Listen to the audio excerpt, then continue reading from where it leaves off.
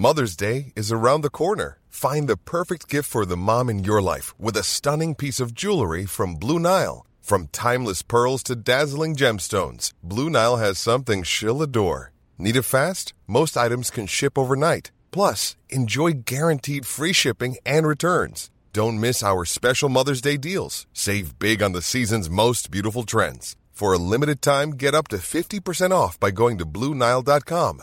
That's BlueNile.com.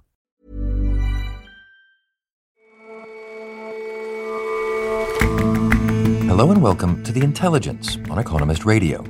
I'm your host, Jason Palmer. Every weekday, we provide a fresh perspective on the events shaping your world. Today, though, we're stepping away from the news to bring you a few mind-stretching feature stories. Leonora Carrington was one of the most important artists in surrealism, but she made her own surreality, centered on women as domestic goddesses, sorceresses, witches. Our correspondent follows her adventurous path deep into Mexico to uncover what inspired her. And speaking of witchery, in Myanmar there's a curious rise of wizards. They've always been a part of the Buddhist religion. After the country's transition from dictatorship, they're flourishing. You can even catch them on YouTube. First up, though. A lot of people in Britain take pride in the idea that the country is not susceptible to extreme politics like fascism in the way that some of our European neighbours have been. But in fact, that's not a completely accurate picture. Andrew Miller is The Economist's culture editor. Not only did fascism have a brief moment of prominence in the 1930s when it was on the rise in other countries too, surprisingly, after the Second World War, the fascists made a bit of a comeback as well. After the war, cities, particularly bits of London, were bomb sites. Austerity was even tougher than it had been during the war. And bread was rationed after the fighting finished, and it never had been during the conflict. So it was quite sort of fertile territory for extreme politics. Anti-Semitism had a resurgence after the war too, in part because some people erroneously blamed Jews for it having happened in the first place, in part because they thought the refugees were taking housing that ought to be going to honest British servicemen, and in part because of events in Palestine where there was tension between Zionist paramilitaries and British forces who were there because of the British Mandate. In the 1930s, there was a political party in Britain called the British Union of Fascists, which was led by Sir Oswald Mosley, who had been an MP for both the Labour Party and the Conservative Party before striking out on his own. But during the Second World War, he and other leading fascists and Nazi sympathisers were locked up to prevent them from aiding the enemy. Mosley himself got out in 1943, and others did subsequently. And when the fighting stopped and they were allowed to operate freely again, they began organising, publishing poisonous pamphlets, holding public meetings, particularly in Jewish neighbourhoods in the north and east of London. And eventually began to contest elections.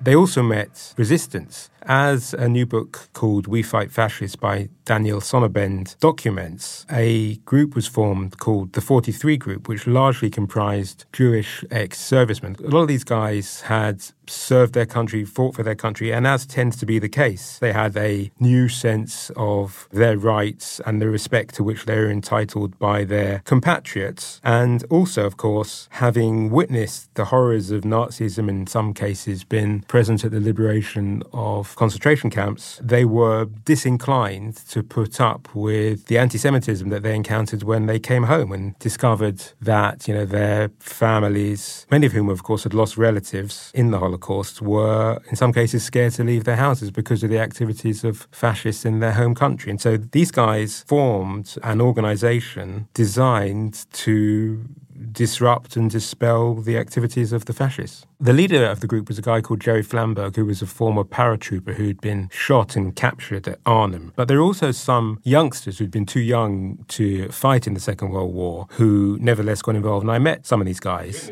Have you seen the book? I've read every page. You know, it was quite an interesting experience because here they are, amiable old-timers. At the same time, fairly quickly, we're into stories of mass brawls and, belt buckles being used as weapons. I know that knuckle dusters were used, possibly by both sides. I would say that 80% of it was done by fists. One of them, a very nice gentleman called Jules Konopinski, used to be called, in his teenage years, Mad Jules, apparently. It's a great wonder that nobody got killed. We didn't particularly worry about where we hit them and how we hit them or what with. And if we didn't hit them, they would hit us. Among his colleagues in the movement were Vidal Sassoon, who subsequently went on, of course, to be a very famous hairdresser who used to carry a pair of hairdresser's scissors as his weapon, and a very young Harold Pinter. The 43 group would say that violence was not their preference. They wanted these new fascist organisations to be banned, and they petitioned the government to do that, but the Labour government at the time was reluctant to.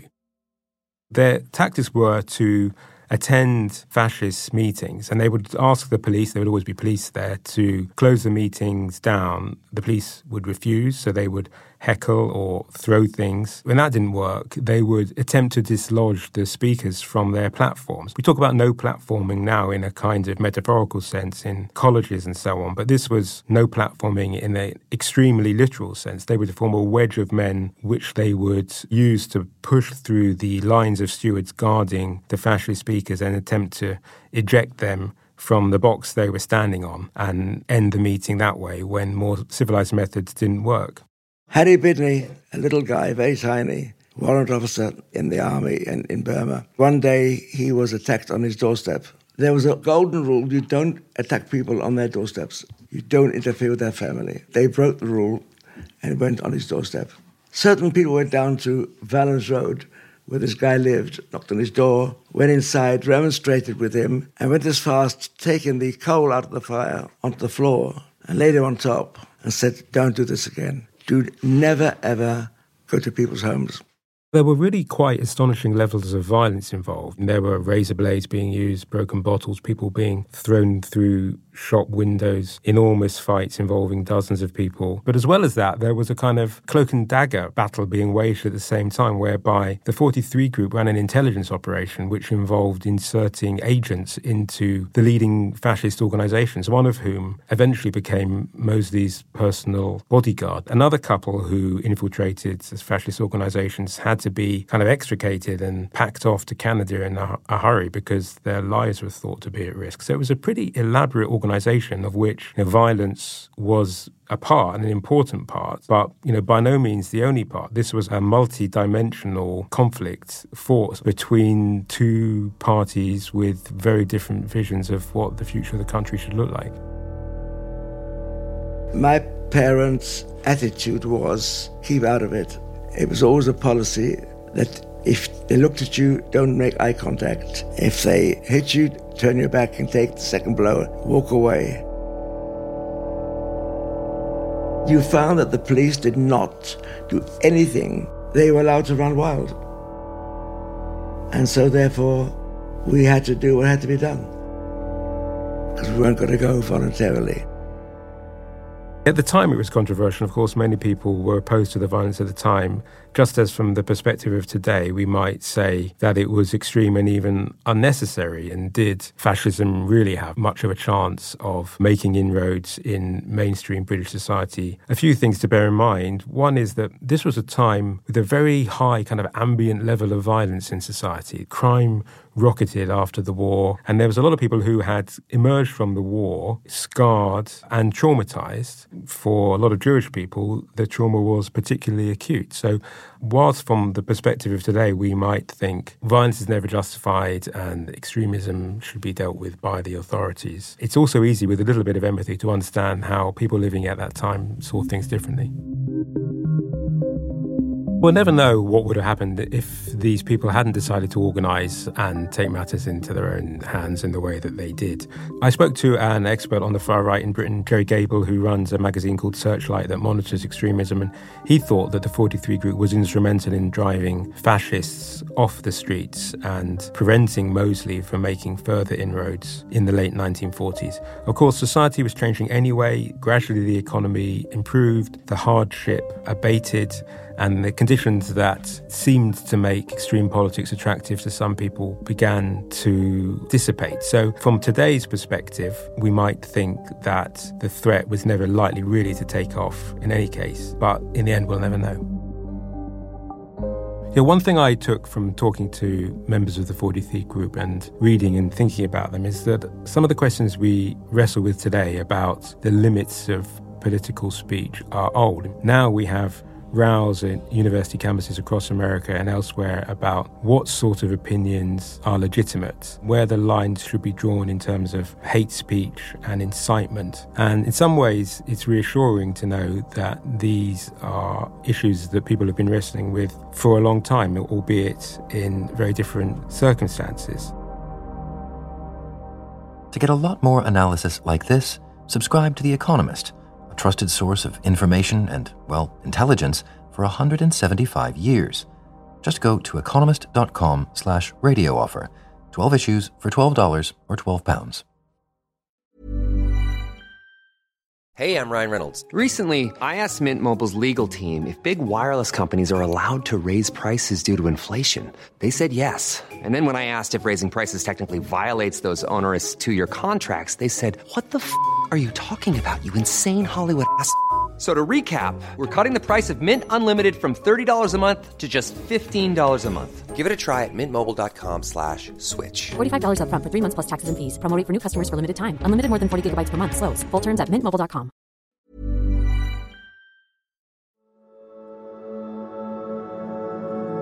Leonora Carrington was a British debutante, daughter of a very rich industrialist who broke away from her family and became first a muse to some of the world's most famous surrealists, and then a surrealist artist in her own right.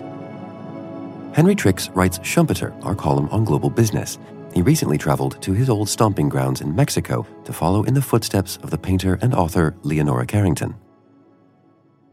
So Leonora was a young artist in London in the late 1930s when she met Max Ernst, who at that stage was one of the preeminent surrealists. And she moved with him, to the horror of her family, to France, where she hung out in cafes with the likes of Dali, Picasso. She became a part of that incredible surrealist circle that was living in Paris, literally as Germany was bearing down on France at the beginning of the war. So she and Max fled to the south of France, where they lived this idyllic life in a farmhouse until he was arrested as an enemy alien during the war. And this precipitated a crisis in Leonora's life that led to her abandoning Max, fleeing to Spain, having a massive nervous breakdown, and then finally marrying a Mexican diplomat who was able to whisk her away to New York and subsequently Mexico. She left the surrealists behind in France and in New York, and she moved to Mexico. And it was in Mexico where she found a group of like-minded women, also European émigrés, fleeing war in Spain and elsewhere, that she developed her own talent as an artist. And she started to create works of tremendous inspiration and works that have become really important within the surrealist movement, all produced in Mexico. Mexico is one of those countries where if you visit it, you're always told that it's the country that André Breton called the surrealist country par excellence. And I've always kind of wanted to know what that meant. And I thought pursuing two surrealists in Mexico, because Leonora also had a tremendous friendship with another British aristocratic surrealist called Edward James.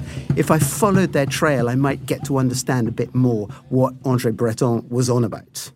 So it started as an art pilgrimage. I went with a couple of friends and we were really determined to try and find out, firstly, what it was about Leonora's art that had made it so lasting and so important within the Surrealist movement.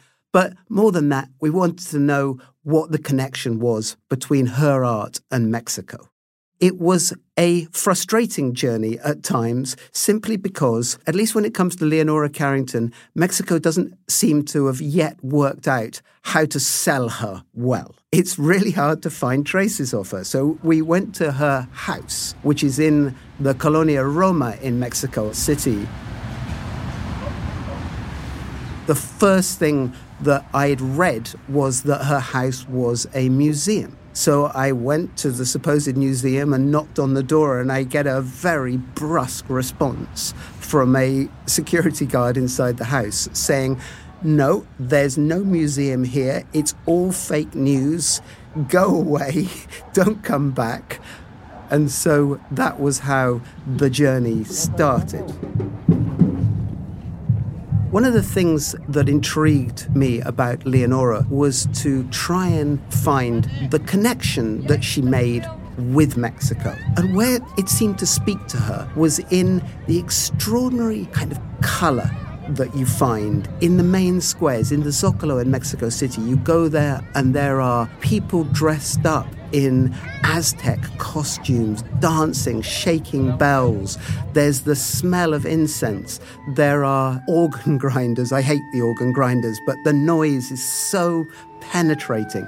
And I think this brought her back to some of the sort of mythical life that she'd read and been told about as a child, being brought up by an Irish nanny and Irish grandparents who would tell her a lot of these old Celtic stories. So I think there was a connection there. Sorry, there is a bit of a gossip columnist in me, and what I wanted to find out as much as anything else was the relationship between Leonora and Edward James, partly because they came from very similar backgrounds, both had very unhappy childhoods, and had both somehow found each other and found themselves in Mexico. But Edward, he didn't find himself in Mexico City as Leonora did. He actually went to a really remote area, about 10 hours by car away from Mexico City. And he built there in the Mexican jungle a sculpture garden, the most extraordinary collection of temples and sculptures and all sorts of weirdness that was very, very surreal. It is an arduous journey. You drive through the desert, you drive up mountains with very steep switchbacks, but you come into a world that I call, and people call, Mexico Profundo. This is deep Mexico. This is the sort of the old heart of Mexico, quite indigenous. There are these Jesuit missions there. The bells ring out loudly through the day. There was a lot of fighting between the missionaries and the indigenous Mexicans who'd lived there before the conquest. It takes you into a part of Mexico that's very deeply rooted in the past. The destination was Xilitla, this lovely cobbled town in the middle of Mexico, quite a scruffy town, but very atmospheric. This is where Edward James based himself for many years while he was in Mexico. There's a house just below the main square where he used to live. It has a beautiful painting on the wall by Leonora Carrington. It's almost like a self-portrait. It seems to show her there as sort of half-beast, half-woman, smoking a cigarette, her arm elegantly draped over the mantelpiece. It's there that Edward James has his sculpture garden. we were allowed to stay overnight in the jungle amidst the sculptures. Very early on in the morning, I went for a swim in one of the pools under a waterfall where Edward James had once said to Leonora that he wished he could give her a tab of acid to take so that she could experience it in all its glory. As an individual, Mexico spoke to something in Leonora that was really important. She was one of these people who was deeply in touch with the subterranean aspects of life. She was always meditating. She was really into Tibetan Buddhism. She was really into mind-expanding drugs. I think Mexico kind of allowed her to open up this part of herself. As regards Edward James's relationship with Leonora, I think I also had this suspicion that there was more to it than just the platonic relationship that people discuss. Actually, when I was in Xilitla, I talked to relatives of the family that was closest to Edward James, and they told me that they believed very strongly that Edward James actually at one stage proposed to Leonora Carrington. Sadly, I think that's rubbish. It seems quite clear that Edward James was gay and that their relationship was platonic. But it was still the most wonderful relationship. It was hilarious. He would go to Mexico City and he would take animals that he'd collected from all over Latin America and dump them in her house, often to the exasperation of her and her children. Armadillos, snakes, and whatever. They were really an extraordinary couple, but they saw eye to eye. And one of Leonora's sons said to me that what James identified was Leonora's inner animal. When I heard that, it made my trip feel all very worthwhile.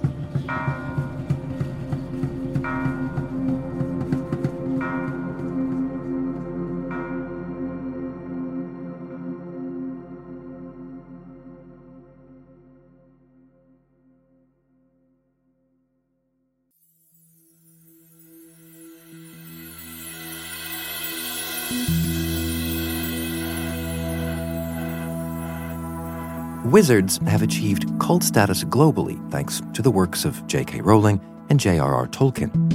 But in Myanmar, they're less associated with the mythical worlds of Hogwarts or Middle-earth and considered much more a part of everyday society. Wizards there are believed to acquire their so-called powers through Buddhist teachings and meditation. Burmese wizards have always played an important role in Myanmar culture and the Buddhist religion. Charlotte McCann is The Economist's Southeast Asia correspondent. During the dictatorship, they were marginalized, and with the transition to democracy, there's been a flourishing of interest in wizards. So what sorts of powers do people believe that the wizards have? They have a range of powers. So one of them is healing people. The other is restoring your business to health, boosting profits. They can also repel attacks, so physical attacks and also black magic attacks. And the more powerful among them can even do alchemy or fly. Have you seen any flying wizards in your time in Myanmar? Unfortunately not. You do see lots of shrines to them in pagodas around the country. And it is possible, of course, to call up your neighborhood wizard if you so choose. And so I did actually meet a few. They very kindly brought me into their homes and they showed me their shrines to the particular great, powerful wizards that they follow.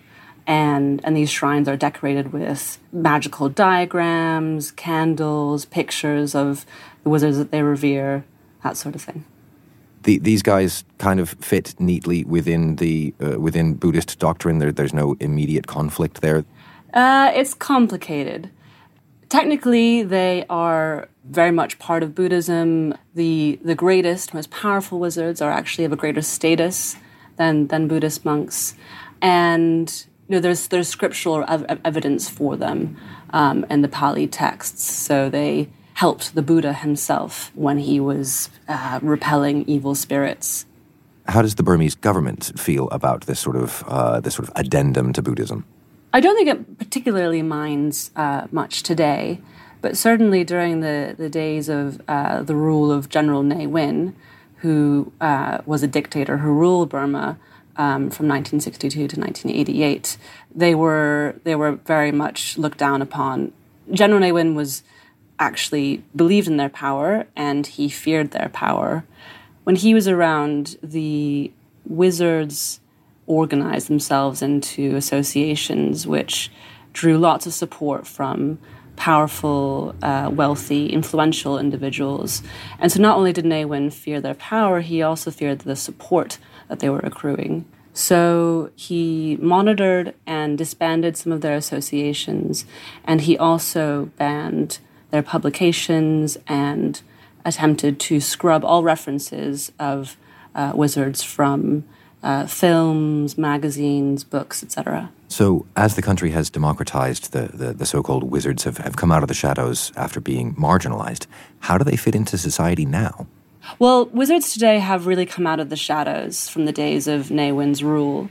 With the political reforms that the country began embarking on in the early 2010s, the censorship board was abolished in 2012, and this led to an explosion of publications about wizards and a real kind of mainstreaming of their craft.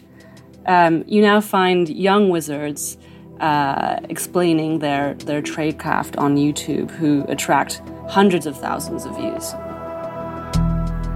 Charlie, thank you very much for joining us. Thank you, Jason.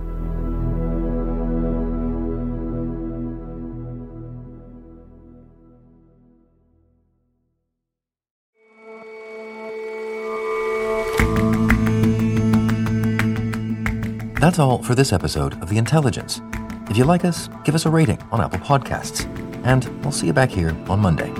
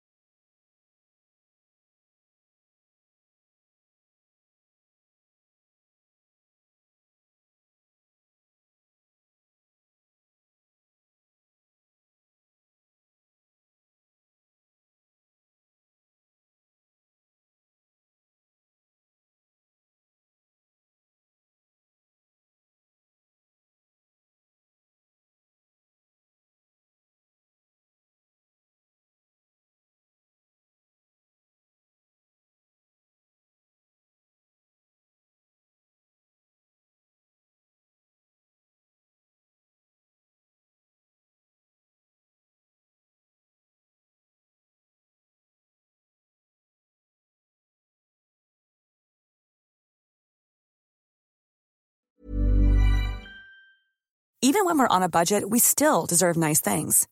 Quince is a place to scoop up stunning high-end goods for 50 to 80% less than similar brands. They have buttery soft cashmere sweaters starting at $50, luxurious Italian leather bags, and so much more. Plus, Quince only works with factories that use safe, ethical, and responsible manufacturing. Get the high-end goods you'll love without the high price tag with Quince. Go to quince.com/style for free shipping and 365-day returns.